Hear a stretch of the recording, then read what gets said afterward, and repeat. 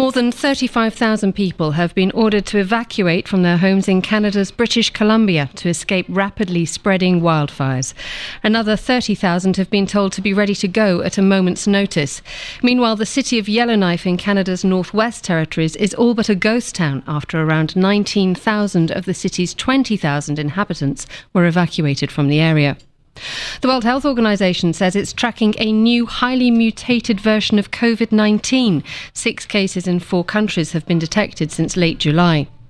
Russia's Luna 25 spacecraft has suffered what's been described as a technical glitch. Russia's National Space Agency says the craft experienced what it described as an abnormal situation. It's scheduled to land on the moon tomorrow. The NZZ am Sonntag newspaper is reporting that it's seen the Swiss government's new climate strategy, which the NZZ am Sonntag exclusively says aims to restructure Switzerland's diet and agriculture. The federal government wants the population to eat less meat and for farmers to grow more plant-based food. And a tourist has been filmed climbing across the back of Rome's Trevi fountain in order to fill her water bottle. The woman successfully reached the centre of the 18th century landmark, filled her bottle before guards blew their whistle and removed her. Last year, a Saudi visitor drove his Maserati down the Spanish steps. And those are the headlines on Monocle Radio.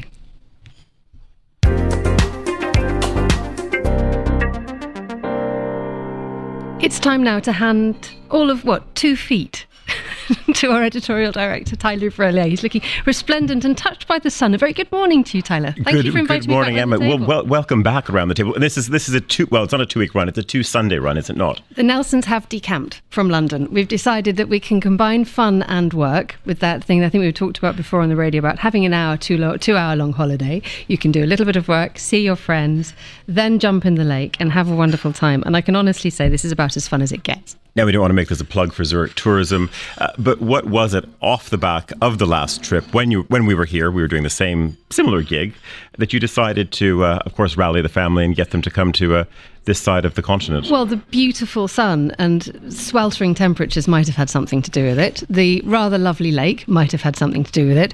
The rather efficient and well put together city might have had something to do with it. Good friends also had quite a lot to do with this as well. And also, it's pouring and depressing in London. Is it indeed? It's okay, well, we'll be talking to our Tom Edwards, certainly in London, in a moment. Monocle on Sunday starts right now.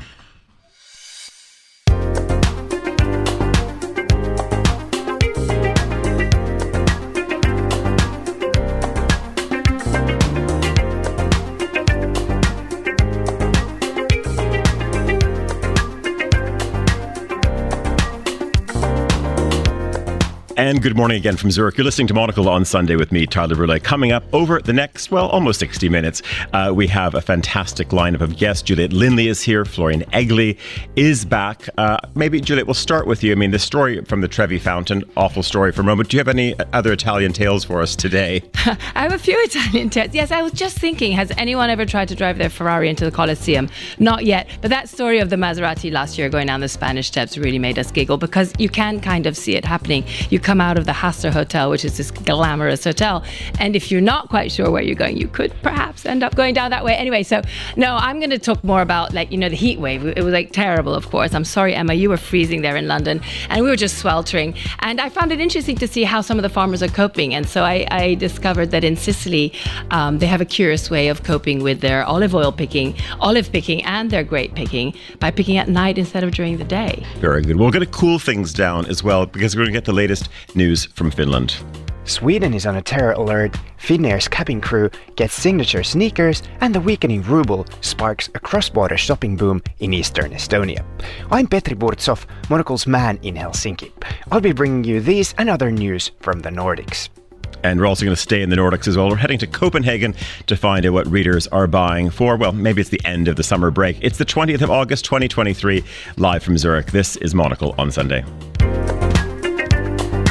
Live from Zurich, this is Monocle on Sunday with Tyler Brûlé. And good morning from a very sunny, lovely Zurich. We've not just laid it on for Emma Nelson this morning, hopefully many others as well. Happy to say the broadcaster, former Vatican correspondent, also Monocle Quality of Life Conference hostess. Hostess? That doesn't sound good. Well, it depends. Depends on what time of day it's going to be. But anyway, this is going to be our big event on September 1st as well. We'll talk a little bit about that in the moment. Also, Florian Egli is here from a very, I would say, esteemed think tank as well. We were talking before the program. There's also a change of gig, a change of city coming up as well.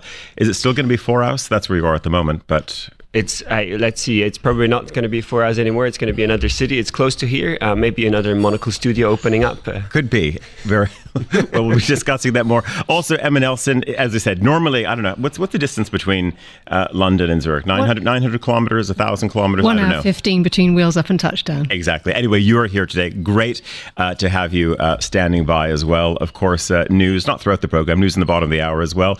But we were just talking at the start, before we launched into this program off the back of you doing the news just now, coming back to Zurich as well, versus, of course, what has been sort of a summer in London. We're always comparing notes, weather every Sunday morning.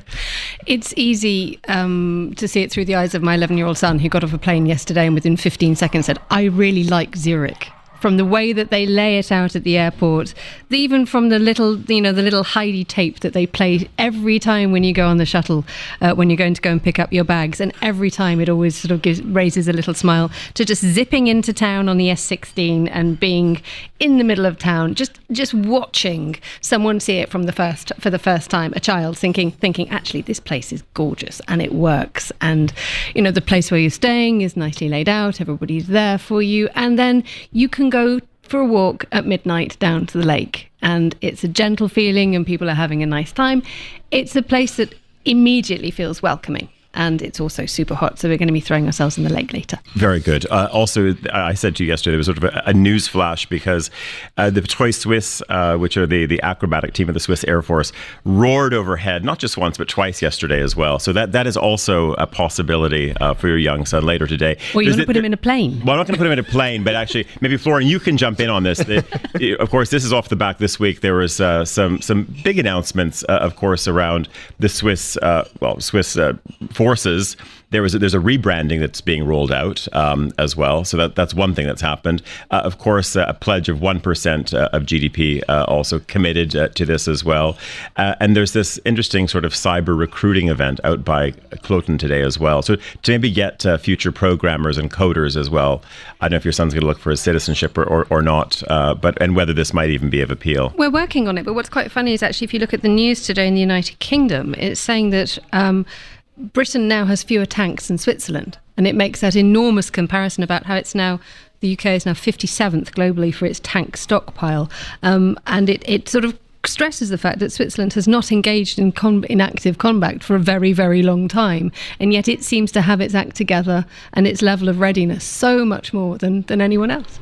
You're nodding your head over there. You're not fully convinced. I think this is a story that every country kind of keeps drumming on, in Europe. But the Swiss component of the story. Yeah, but the news in Switzerland are like, our forces are really not ready at all. And the head of the army said publicly that, within 2 weeks it would be over if there were any conflict, just because the logistics are not good enough. And so I think it's kind of like everybody is trying to grapple with the fact that, in fact, these militaries are not ready. And it's a decision of whether we want to make them ready again. Switzerland has increased its defense budgets massively. It's not going to make them ready, but it's enough for rebranding. Also, there are the Swiss Innovation Forces now. They're hiring. So I think this is part of this cyber funfair that they're having out at Cloten as well. I'm not sure much of a fun. That might be something for your boy, Emma. Let's see. Future career choice. Let's see. Our Tom Edwards, our head of radio, is standing by back in London. Tom, are you tank counting this morning? Yes, Tyler. 217. It's not very many, is it? And actually, there was a story from just, I think, a couple of weeks ago that Britain ended up decommissioning a whole load of Challenger tanks, and that cost £4 million. So we could have given them to Ukraine. We could have maybe just kept them. But yeah, always interested in a bit of tank counting. Indeed. Tom, if we were looking at the morning papers, though, aside from maybe a tank deficit in the UK, what is making headlines in the British press today? Well, I have to say, Tyler, it's pretty football-centric, and this is not just my biases, although, I do love a football story, especially on a Sunday morning, because the Women's World Cup final is taking place in just less than 2 hours down in Australia. So the British press, they never need that much of an opportunity to really go full parochial. So there's lots of lionessery sort of knocking around the papers. That is pretty dominant. But there's a few interesting stories. Apparently, we're around a year into the Carolean age. I don't know what your assembled guests, Tyler, there in Zurich, have made of King Charles III thus far. The kind of status reports in the British papers, at least, are a mixed bag, but I think it's better than many of us were expecting. But yeah, lots of football. I've been trying desperately to find something as ridiculous as that Trevi Fountain story. I'll keep browsing and leafing through the pages in front of me, and I'll report back if I can find anything that marries up on the lunacy scale with that one. Tom, how much Spain bashing is there as we approach this final? Because over the last few weeks, there's certainly been a number of stories, maybe not in the broadsheets, maybe as well, which has to do, of course, with the Spanish going to war with the British. Again, it's the usual story at this time of year, putting up signs that there are jellyfish on beaches just to keep Brits off the beach. Various types of curbs on sun lounger issues as well. Anything like that in the papers? Do you know what, Tyler? They've largely avoided that. I've been surprised. I mean, I was criticising the papers for their parochialism, but there's not been too much jingoism, and it's generally fairly friendly. It's an interesting phenomenon, I think, surrounding the women's game. There's this sort of strange collective buy-in where everybody starts to be much nicer to each other, and they seem to reserve that particular ire, the seasonal joshing, more for the men's game. I think the really interesting point, if we're more serious about the Women's World Cup, has just been how successful it's been in terms of engagement. And it's interesting, obviously it's happened in Australia and New Zealand, and the Aussies were amongst the many nations, Tyler, which you'll know to sort of be kicking the Commonwealth Games out and around against this backdrop that, these big showpiece sporting events, as good as they are for, wielding some soft power, they're too expensive and the public don't like them. And yet, at the very same time that Commonwealth Games wrangle's been broiling on, this hugely successful World Cup has happened. And I think, there is an interesting conversation. And again, the papers are talking a little bit about this today around the obvious benefit of what sport brings. And I know, jumping ahead, when we're in Munich in a couple of weeks' time, we'll talk a bit about what sport means, what a sports franchise means for a great city. And I do think that is an interesting narrative. Hopefully, if England do win in a couple of hours' time, amongst all of the flag waving, because then it will really double down, I'm sure, in the papers, there might be some interesting exploration of why it is worth spending money on sport and that particular exercise of soft power. Tom, I want to bring back in just another franchise you mentioned a moment ago, and that, of course, is the royal franchise. Has the UK sent any royals down? Because Spain have sent Queen Letizia, so I think they fired up one of their government Airbuses or Gulfstreams or whatever they have, and they hustled Queen Letizia down. Who's representing the UK from the royal side? Well, so far I saw a message from Prince William, who obviously he is the president of the Football Association. So he's done a video message with his daughter included, and he's apologised for not attending. So he's not going. He's the obvious kind of go-to. I don't know if they're actually trying to quickly wrangle and see if somewhere else is going to. They better hurry. Concord is gone, so they're not going to have much luck. Left it to. Tom, just because Juliet's our unofficial royal correspondent as well. She wanted to jump in. Aside from being former Vatican correspondent, you've just been dying to pitch in on this one. No, I mean, there was talk that William wasn't going to interrupt his holidays with his family to do it. So on the one hand, as a mum, you think, oh, good, the father's not running off from the family holiday. Great. However, really, you're in the final. It's England. Queen Letitia's going. I think she's taking a daughter, one of her two daughters with her, the crown princess possibly. And then William sends a video message. Sweet, but... No, doesn't cut it, does it? Short. Okay, from a diplomacy point of view and brand point of view as well, Spain versus England. What do you say to that? Also not good enough. But interestingly, one of the stories in the Swiss newspaper is about our foreign finance minister. I'm kind of in the midst of when the turmoil around the collapse of Credit Suisse started. That was late last year when he was still in office, just going out. He went off to see the Swiss play at the World Cup in Qatar instead of actually, getting on with the business with Credit Suisse. And now he's facing a lot of criticism for that. So, I mean, there might be good excuses, but in diplomacy branding point of view, not very good. I'm quite surprised that the United Kingdom didn't see that this is going to happen, because England won the European Championships last year, and they are an extremely strong team, and national pride is enormous when it comes to football. It is absolutely stitched into British culture.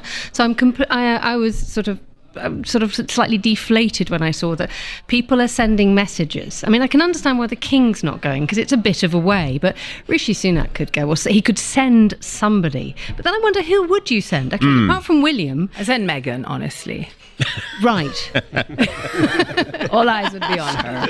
Exactly. We wouldn't see a ball being kicked at all. We'd be just looking at her. You do wonder, who are our soft power characters now? If William can't do it, who have we got up our sleeve? Who's back up? Indeed. Sophie?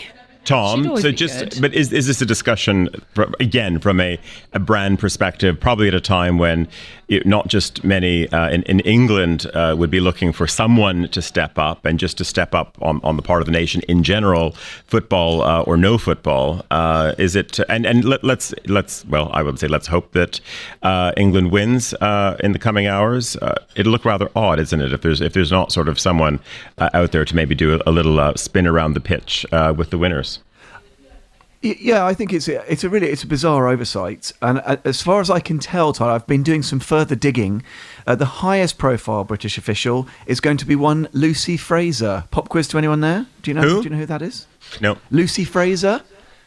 No takers. Well, we also have a live audience here. Everyone is looking a bit dumbfounded this morning, Tom. So she's the Secretary of State, to be fair, for culture, media and sport. But I think that's it. We've definitely, it's an own goal, to use some sporting parlance. And I think the point is, Tyler, this is something we've talked about before, I think, on this programme and across Monocle. Britain needs to be more astute at flexing its soft power muscles. We know about our creative industry. We know about lots of the good things we can still do, despite the bad smell around Brexit and all the rest of it. Why do we miss an absolute gimme to get out into the world, do something with a bit of elan, a bit of style, a bit of humour, a bit of levity, show that we're engaged, and instead... I mean, you're right. The tone in the papers is pretty negative on Rishi, on the King, Prince William, all these other stakeholders for not going. It's just funny that there isn't more engagement, just some savvy. I think better brands would understand that this is a moment to broadcast some positive messages. Maybe sell the story of, okay, admittedly it's England only, but sell a bit of the story of brand Britain. It's a real own goal, and I find it funny in a moment where we've never needed to be doing better, that we've missed an obvious opportunity.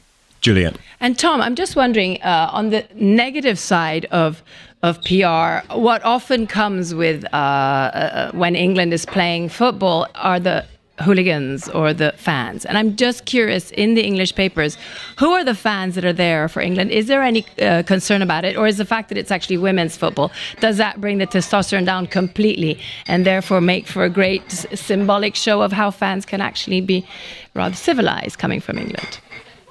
Well, absolutely. You'll recall, Juliet, we chatted earlier in the week, actually, in a different context. We were talking about always being cool and staying calm. And what is wonderful to see is there is a totally different mindset. I think on the field you see it, but you definitely see it in the stands. It was demonstrable. Emma mentioned the European success.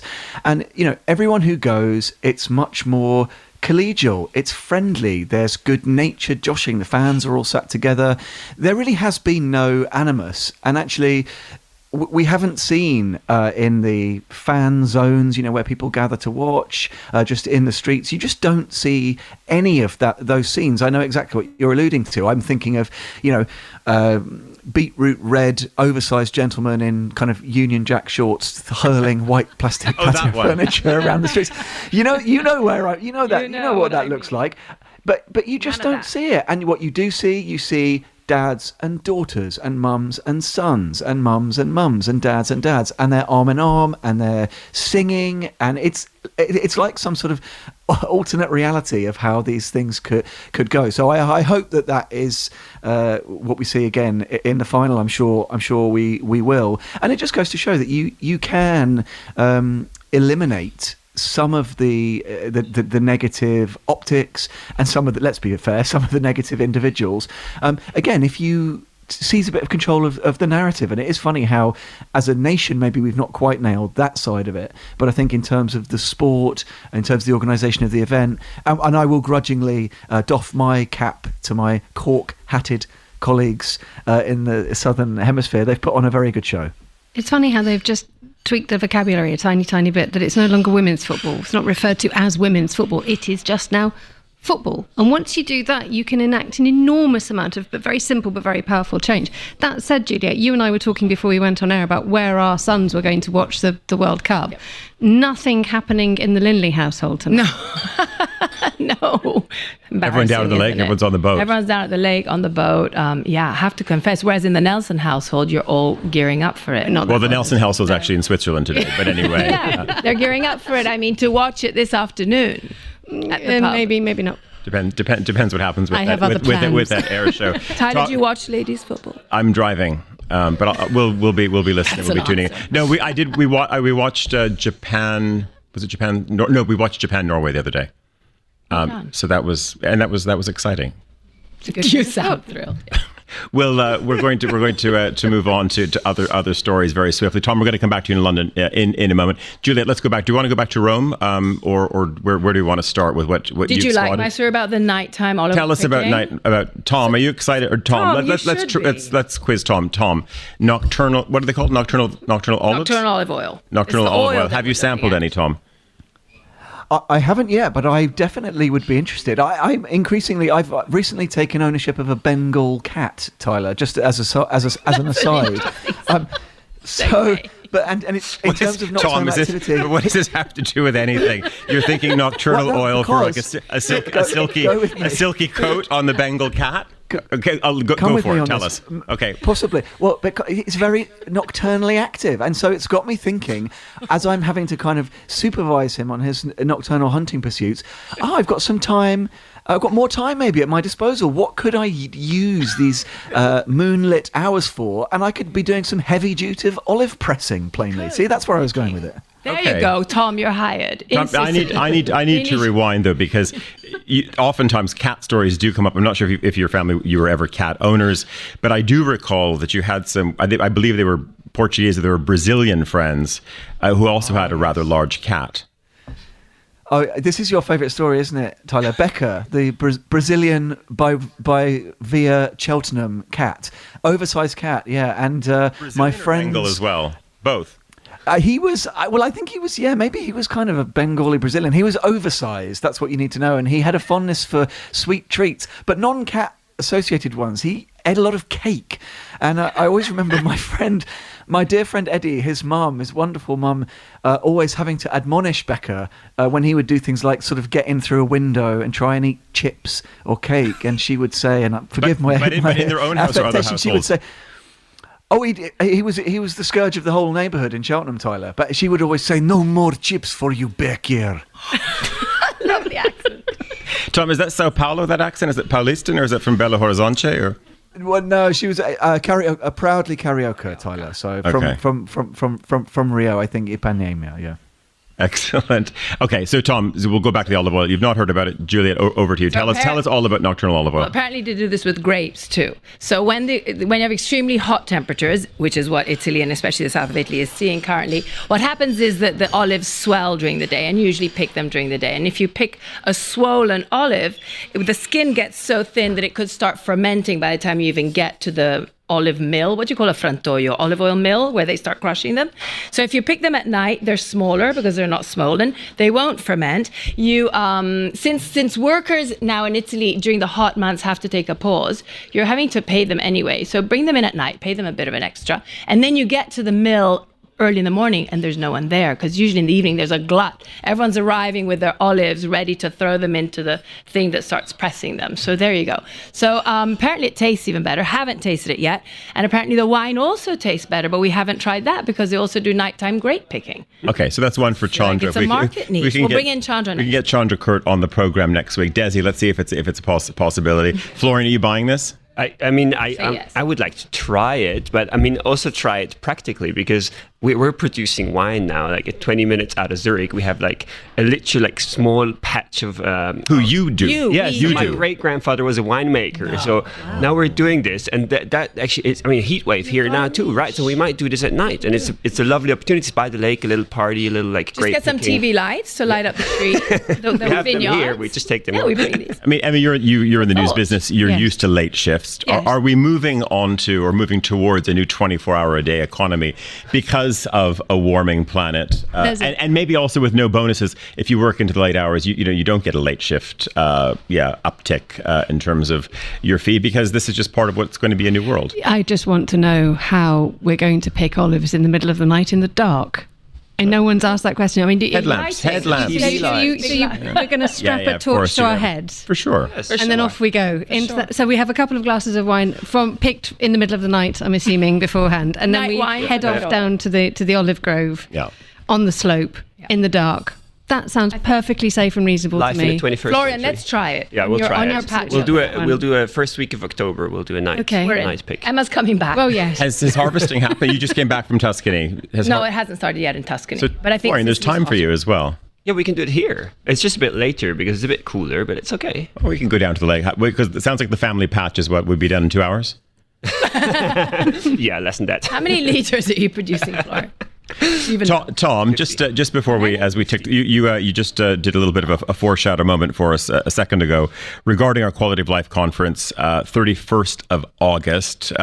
Anything you're looking forward to? Any highlights? Of course, it as ever. It is a conversation about cities, about urbanism. Of course, what makes cities big and small succeed, flourish, stall as well. When you look at the lineup, what are you looking forward to this year?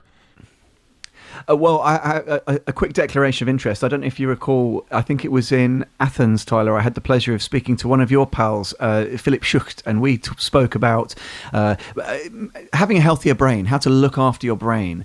And this year we're going in a slightly different direction, a different organ, if you will. And we're going to be talking at one point about healthy cities and healthy hearts for city occupants. But we're also having one particular panel, which Juliet might be able to tell you a bit more about, with another one of your medical pals, Tyler, looking at how you get a healthy heart and how you ensure that, as the years tick by, you're maximizing your opportunities to live long and live well. An amazing speaker, blessed with a plethora of extraordinary facts. And I don't want to give too many of them away, but one he did mention when he and I and Juliet had a quick powwow last week, Tyler, was about emojis. And it's the heart emoji, of course. Mm-hmm. One for your panel or for the assembled guests there at D90. How many heart emojis are sent in the world every day? Okay, this is. Should we maybe get numbers entered on a postcard and end of program? We're going to wade in on this one right now. But is this all just because Frank is the head of cardiology at the university at the Unispital here in Zurich? Is that also part of his beat as well, or this is just what these things he's going to be discussing on stage? Yeah, I don't know how many he's going to send. It's 5.5 billion. Can you believe that? That's a lot, isn't it? Per day. How many kidney emojis do you think are sent? Or liver emojis, pancreas emojis, right, Tom? We decided that was somewhat fewer, Juliet. That was the view, wasn't it? Now, is this going to be a double act? That we should say also the gentleman we're talking about is Dr. Frank Rashitska, who you're both interviewing. I think it's just myself. Just you. It's a 15-minute quick Q&A, maybe facts and figures, true or false. How many kilometers do you need to run every day to keep your heart healthy, Tyler? Those kind of things. Like, of course. Should you not be drinking 5 gin and tonics a day? Maybe it's good for you, or maybe we'll find out. Can't wait to find out. And I think what's good is Dr. Rashitska, he's going to have a lot of pragmatic very pragmatic information for our assembled group. Tom, just certainly for the people who are sitting here in Zurich today, you are sort of this sort of disembodied voice because you're not alongside. You're going to be also a sort of slightly disembodied voice from the crowd. I think Emma Nelson will as well, because you've not seen this setup at Allianz's headquarters in Munich, but it's almost going back to football. You have a proper announcer's booth, behind the 200 gathered guests. So this is going to be your role, I guess, alongside Emma's as well. Oh, absolutely, Tyler. I'm going to be I'm the hype man. Interestingly, I have one of my many namesakes, being called Tom Edwards. There are quite a few of us knocking around. Was for many years the announcer at the Chicago Bulls in the US, and so I have borrowed some learnings from him. So I'll be hyping up the crowd. I should also mention, though, Tyler, of course, we're going to be doing lots of live broadcasts. So plenty of Monocle Radio throughout the day. Our programs coming from Munich, from different venues. We're going to be broadcasting at Schumann's storied institution on the Thursday night. So people who are joining us in Bavaria in just less than a couple of weeks' time, there'll be lots of opportunities for them to watch, maybe participate in the shows. It's going to be very interactive, and then Emma and I will also be helping to make sure everyone's behaving themselves on the day, giving them their 1-minute warnings, Tyler, talking in when you're going to presumably be kicking off proceedings, etc. So very exciting, very multimedia. I think there are still just a couple of tickets left. Still not too late for people wherever in the world they are to get involved, get a ticket and join us in Munich. It's going to be terrific. Indeed, I just had someone from Austria just drop me a note as well. Not just for Austrians, anyone else can also come along as well. And you can get in touch with Monocle via our website, or in the spirit of customer service, you can write directly to Hannah Grundy, hg@monocle.com, and she will sort you out with a ticket. Tom, you talked about giving cues and prompting people. I am now 2 minutes and 24 or 5 seconds late, handing over to Emma Nelson with the news. Tom, have a very good weekend. Go look for some Lederhosen. You're going to need them, but maybe don't buy them in the UK. Actually, wait till you get to Munich to buy those. Emma Nelson's here with the news. Thank you very much indeed, Tyler. More than 35,000 people have been ordered to evacuate from their homes in Canada's British Columbia to escape rapidly spreading wildfires. Meanwhile, the city of Yellowknife in Canada's Northwest Territories is all but a ghost town after around 19,000 of the city's 20,000 inhabitants were evacuated from the area. The World Health Organization says it's tracking a new highly mutated lineage of the COVID-19 virus. 6 cases in 4 countries have been detected since late July. Russia's Luna 25 spacecraft has suffered what it's been described as a technical glitch. The National Space Agency said the craft experienced what it says is an abnormal situation. The NZZ am Sonntag is reporting that it's seen the Swiss government's new climate strategy, in which it wants the population to eat less meat in the future and farmers to grow more plant-based food. And a former farmer who's moved into a 5th-floor apartment in an urban development in China has been ordered to move the herd of cows he's installed on the balcony.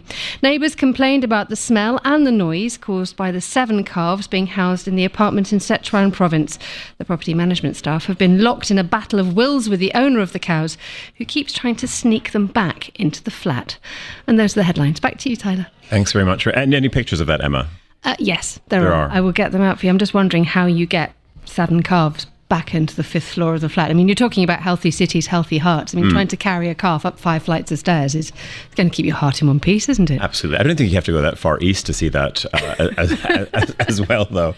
I was talking to an ambassador, a Turkish ambassador, who was talking about one of his neighboring countries to the west. We won't name names, but he was saying because they were rehousing lots of Roma families, etc. He said the same thing happened, that they were building a lot of tower blocks, of course, moving people off their land, and all kinds of balconies, horses, goats. So again, people talk about the advent and so the rise of vertical farming is already happening in Bulgaria. Anyway, we will leave there. Just Florian, I just want to go back on this policy note that the NZZ have said they've seen this climate initiative, more, I guess, and more policy indeed. What do you think about this when you hear that there are directives, and you can see something is going to become very explosive when you start telling people, and not just the consumer, but also when you think about the power of the farming franchise in this country as well, not to eat meat, grow more vegetables, rethink, all aspects of the food chain. Necessary? or a bit too nannying? I think the explosive part already happened probably 1 or 2 months ago when this first report was published, and it's actually a report from a citizens' council. So what was done was they put together a citizens' council of, I think, 100 people that are kind of representative of the population of Switzerland, and then let them go through like how they would design our food system kind of for 2030, 2040, 2050 in order, to have a healthy diet and, be compatible with, limit pollution and be compatible with limiting emissions as well. So I mean, it's tough because it gets really into our preferences, right? So I think, my take on this is that there is really part of the onus is also really with companies and with supermarkets that, there are a lot of alternatives to meat and they're usually much more expensive. So if you buy like oat milk, it's crazy how much it costs, right? So I think there is really kind of a whole branding and pricing thing that should happen as well, perhaps even rather than, directing how much should be produced in what way. And I'm not seeing much of that, which is kind of disappointing. If you look at what, the actual cost of producing milk versus oat milk is, and it's just not reflected at all in the supermarkets. When was the last time that the Lindley Vinci family sat down and thought about food policy over the next decade? No, every evening. But speaking of vegan milks, I bought a potato milk that I'd heard about. It was vile. It was so bad. I still have if anyone wants to have a tasting, forget nocturnal olive oil. I have a potato milk tasting. Is it not good for the matcha latte? Not good for the matcha lattes. but most importantly, as you were saying, first of all, yes, they do cost so much more. And I've heard that, I was reading that there's been a huge downturn in the consumption of all these vegan chicken, vegan burgers, vegan everything because of the cost. And I think everyone's just a bit tired of this whole let's save the planet when there are so many bigger things that you need to change. But And there is that insistence that we all have something that looks and tastes like meat, which I haven't quite worked out yet. That if you're going to cook without meat, then just don't do the meat. Yeah, just leave it as spinach and not turn it into. I always say, like, why are you trying to turn everything into chicken? Yeah. When let's just have chicken. When chicken doesn't taste very good. Yeah. Do you want to grill something? Then go grill some halloumi then. Exactly. No, but can I say that there are some vegan burgers that do have that consistency of meat that you sometimes crave. And so if it's done really well, why not? There's no happy cow that's had to be killed. Okay. Halloumi does taste very different to a regular burger. So sometimes it's nice to try an emulate. Well, first, we know that not all cows are happy. Switzerland aside, of course. Why should you just eat the happy ones? Well, that's so unfair too. That's also deep. I think they're past caring at a certain point. I think it could be. Someone who is not past caring, though, we're going to head to the far side of the Baltic right now. Our correspondent in Helsinki, Petri Prostov, is there for us this morning. Petri, good morning. Good morning, Tyler. Tell us, it's been it's always a busy news week in the Nordic world. You've got a series of stories that I've seen in your dispatch this morning. Where do you want to start with us? If I was picking up the Helsingin Sanomat, if I was listening to Sveriges Radio this morning, what are people talking about? So the first story on both of those media outlets actually would most likely be Sweden's terror level alert, which has been raised to the second highest on a 5-point scale following, of course, we've seen the headlines following outrage in the Muslim community and in particular among extreme Islamists as a result of various activists in Sweden and Stockholm in particular burning Islam's holy book, the Quran. And as a result, the authorities have decided, based on intelligence information, to raise the terror alert level. This is, of course, main news in Sweden, but the take in Finland is slightly different. I also had a look at Aftenposten, Norway's main newspaper, and both sort of Finland and Norway, neighbors of Sweden, and long-running rivalry with Sweden, both of those countries. So the stories are kind of like, is it still safe as a tourist to travel to Sweden? And there is a little bit of this sort of Schadenfreude in all of this. Finns, of course, having chosen a very different path when it comes to freedom of expression in Sweden, sort of adhering to the very very liberal view that you can pretty much say and do anything, whereas Finland has this law in place which basically guarantees sort of religious sensitivities. So you can't, in the name of freedom of expression, you cannot sort of infringe on people's religious sensitivities. So in Finland it would be actually illegal to burn the Quran. So it's interesting to compare, very similar to Nordic countries, yet completely different policies when it comes to this issue. And just, of course, speaking to Swedes both inside and outside the country, there is a lot of head scratching. On one side, that there is, of course, this announcement that it's happening. So you could say from a security point of view, maybe it's not so bright because, of course, there has to be an application that goes around all of this. But there's so much hype around it that, of course, this certainly makes a blood pressure and tempers flare, and of course on both sides, not to mention people who are, of course, completely outside of all of this as well. So again, not to be the Finn looking from Helsinki towards Stockholm, but is there also an element of head scratching, not just, oh, should I go on holiday because the terror alert has been raised to level 4, but also just, given, of course, everything that's surrounded NATO membership, not to mention just the daily security concerns as well, that maybe there should be a moment of actually dialing this down, for freedom of speech or not. Yes, absolutely, and let's bear in mind that Denmark, actually, which another Nordic country, which Sweden also looks at, has already introduced legislation that makes it more difficult to do acts like this, and we know that Sweden is also looking into it. But it's a very tough issue, of course, politically. For let's remember that Sweden has a right-wing government with the far-right Swedish Democrats not in the government, but in cooperation agreement with the government. So they don't want to seem as a political force that's bowing to the pressure from countries such as Turkey or other Muslim communities. So it's a tough line to thread in a way to sort of think about how to rein all of these activities in. And just finally, is this just a hygiene measure in terms of awareness, raising the threat level to 4? Because oftentimes that there is you would say a PR component to it. But does this also go hand in hand with more security forces on the street in Sweden? What has the government said around this, Petri? Well, it's said that exactly as you said, it gives the authorities more powers. To intervene, and I suppose it also gives sort of the signals intelligence people more powers. But I mean, the interesting thing is they raised the terror level, but then they explicitly pointed out that there is no sign of an imminent attack. So I don't know.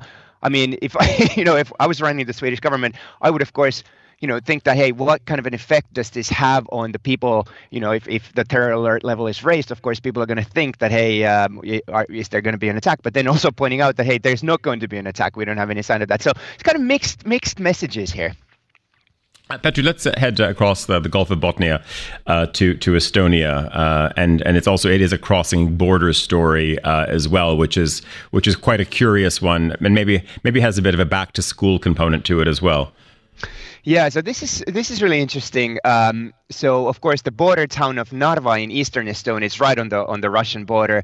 There's an article here on the Estonian public broadcaster ERR's website that the weakening ruble sparks a cross-border shopping boom in Estonia and in Narva in particular. So the residents of this border town have started to flock to the corresponding town on the Russian side. I believe it's called Ivangorod, to buy all kinds of things because, of course, euro is very strong against the ruble, and the ERR has gone to Narva and interviewed some people and asked them, well, hey, what did you buy? They're buying all kinds of stuff: sports shoes, potato chips, sunflower oil, chocolate bars, eggs. Because it's, of course, for the residents of Narva, it's easy to cross the border because a lot of them are, I believe, over 90% of them are Russian speakers, and a lot of them are holders of this gray passport, which is kind of a remnant from the Soviet Union time, so they can freely cross the border to Russia and back. But I think it makes this story so interesting because Estonia has had such a hard line against Russia ever since the Ukraine war started, and they I believe they were the first country in the EU to introduce a complete ban on Russian tourists entering the country. So still, with that in mind, they still, this cross-border cooperation still continues. I just think it's rather interesting. Petri, just in the interest of time, two stories. Maybe there's a branding story which you said has maybe gone a little bit off track in the town of Espoo, which is or let's say city, but it's a suburb of course of Helsinki to the west. What's happened there? Yeah, so this the city theatre of Espoo has rebranded itself and changed its name to, this is actually true, this is not a joke, so the and sign, so the ampersand sign. And of course, the background here is that in Finnish, the ampersand sign is pronounced et, so et, which is the former name, sort of the Espoon Teatteri. So it's kind of a play on words, but they also say that this is supposed to indicate how the Espoo City Theatre is now more inclusive and versatile, because they have this and sign as their new name. But it's just gone awfully wrong. I mean, it was unveiled on Friday, and it's become a butt of jokes soon after. With all, like, I've seen these memes of, hey, are you gonna now have E.T. as your first sort of movie that you show? But I mean, Tyler, you're a branding professional, but I mean, what's wrong with Espoo City Theatre? How is that not inclusive? Why did they have to change that? No, I don't know. I mean, I've not been to Espoo Theatre. I'm looking around. I'm not sure if we have any Finns in the audience this morning, but I don't think we have any. And okay, we don't have any season ticket holders, maybe, though, for the Espoo Theatre. Emma, or you want a season's pass? Recently, I've been to Espoo, about 6 months ago, but I don't think that the theatre is on the top of the list. It might be now. Okay.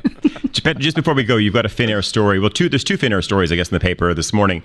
Topi Mano, the CEO of Finnair, is stepping down after, I think probably quite a solid reign, and certainly it's been not an easy ride to be running Finnair when, of course, Russian airspace has been closed and your whole business program has been built, or your business plan is built around flying over Russia to Asia. But there's another story that you've got for us as well.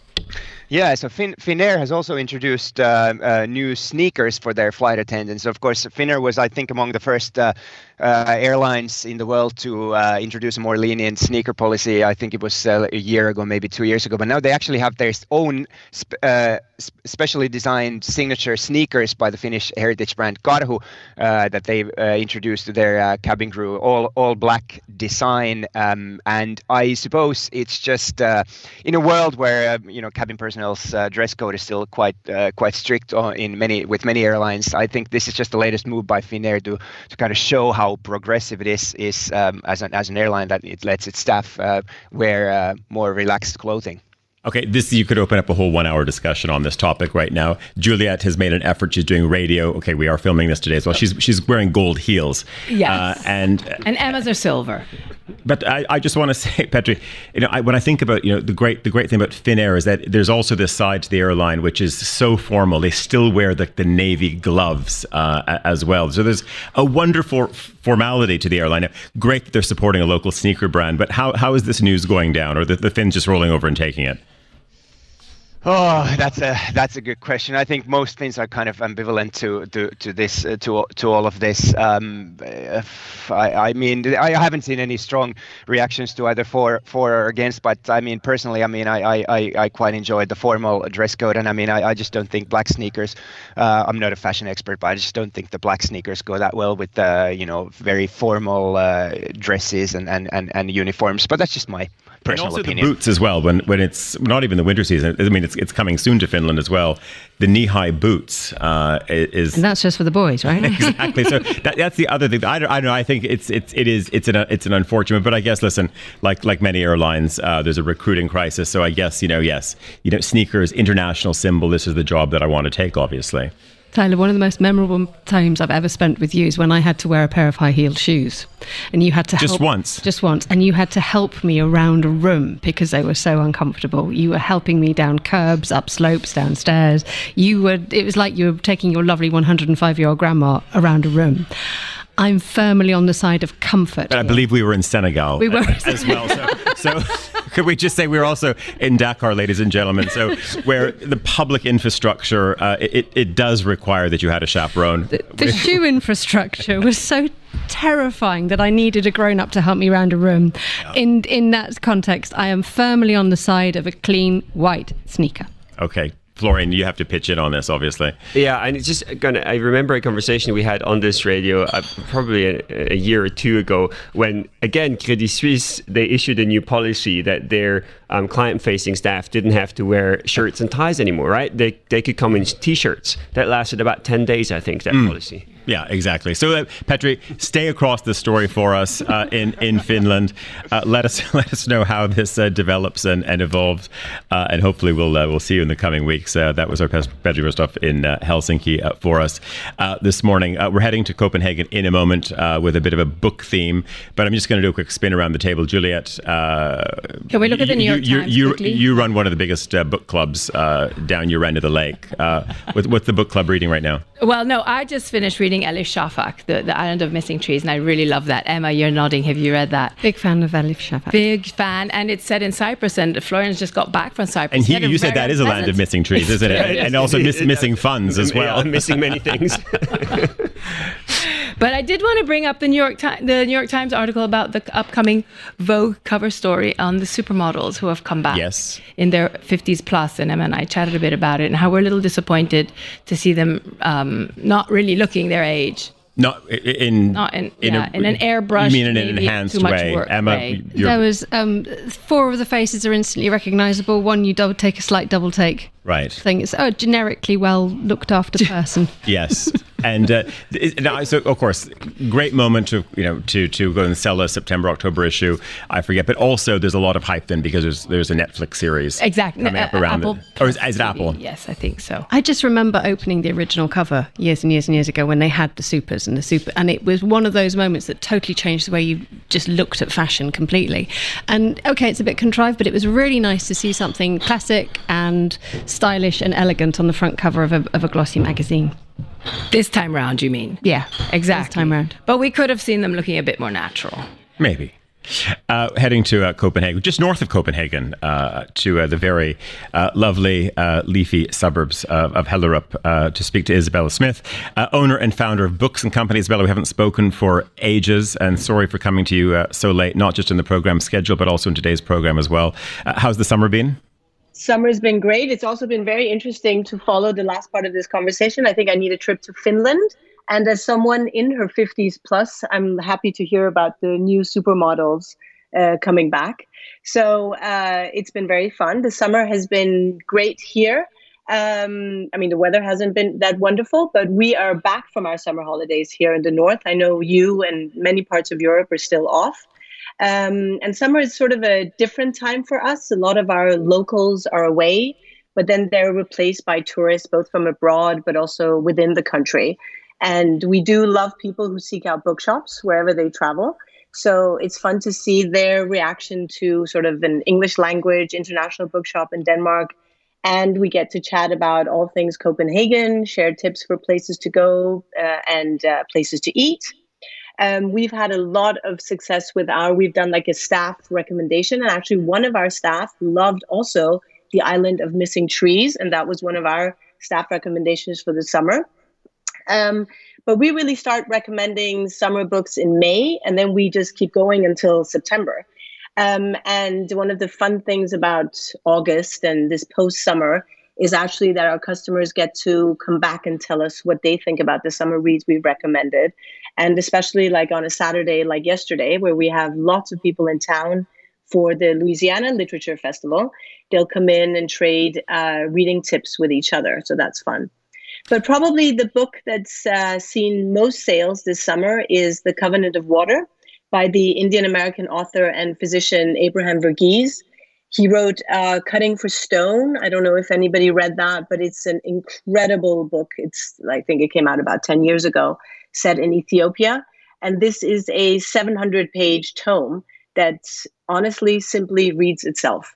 It's a multi-generational story, takes place in the southern region of India and in Kerala, and traces the story of a family from the 1900 to 1970-ish.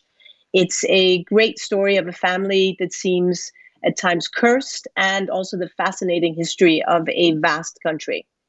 The writing is incredible, and the book has been described beautifully in a review. I can't really remember where, but it's as an agreement with language, and I just can't recommend it enough.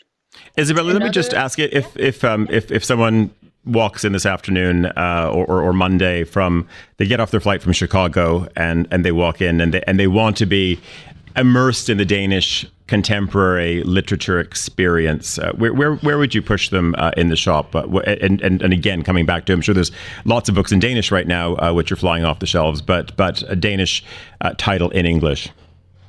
I mean, I think that unfortunately, actually, not many Danish books are translated to English. We're working on that. We're trying to push that some more. I would say one of the books that I would always recommend to anyone wanting to get to know Denmark is Tove Ditlevsen's The Copenhagen Trilogy. It's written years ago, but it takes place in Copenhagen. It has such a great feel for Danish culture, for Copenhagen, for contemporary culture. And I would definitely recommend her to anyone. You can read it separately, or you can read it as the trilogy. And actually, the New York Times chose that as their book of the year, I think in 2021, out of all the books, not just Scandinavian books. So I would definitely recommend that. You've already forced our colleagues around the table to fire up their screens online. I'm not sure if they're going to your site to buy it. Emma, don't get off Amazon. Stop trying to buy it off of Amazon. Anyway, we've got about 45 seconds left. Either you give us 3 books very quickly, or I want to know if I was going to buy a cookbook in Denmark, and we could also, cookbooks easy to translate-ish. What should we be picking up? I would do Trine Hennemann's Scandinavian Green.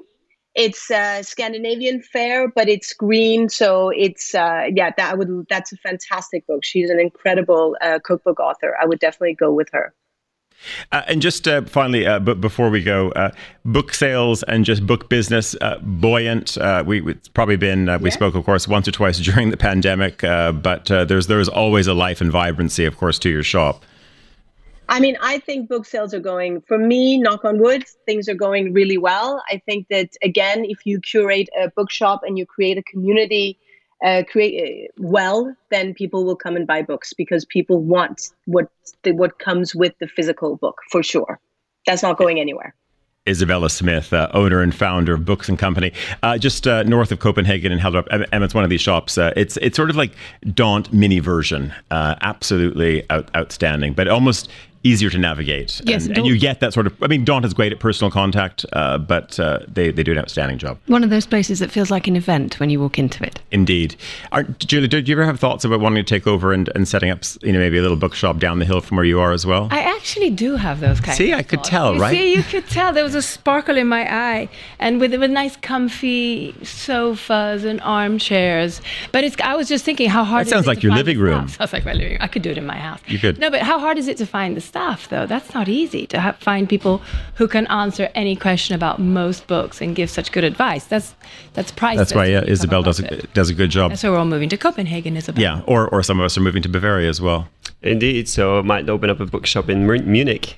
You can scout some locations, right? Yeah, well, I'll try to keep my eye out for locations. Emma Nelson, you around a little bit longer for us? I am. I'm here making radio until about 3 o'clock this afternoon on a sunny day in Zurich. Very good. Well, you're going to be back with us next Sunday. That's all the time we have for today's program. Juliet Lindley, Florian Egli, of course, Emma Nelson's going to be around. Tom Edwards back in London, Petri Burstoff up in Helsinki, and Isabella Smith at her bookshop in Hellerup, of course, in Denmark. Our producers today, Desiree Bandley and Emma Nelson. Our studio manager in Zurich was also Desi. And back in London, we had Christy O'Grady looking after the audio for us. News is coming up at the top of the hour.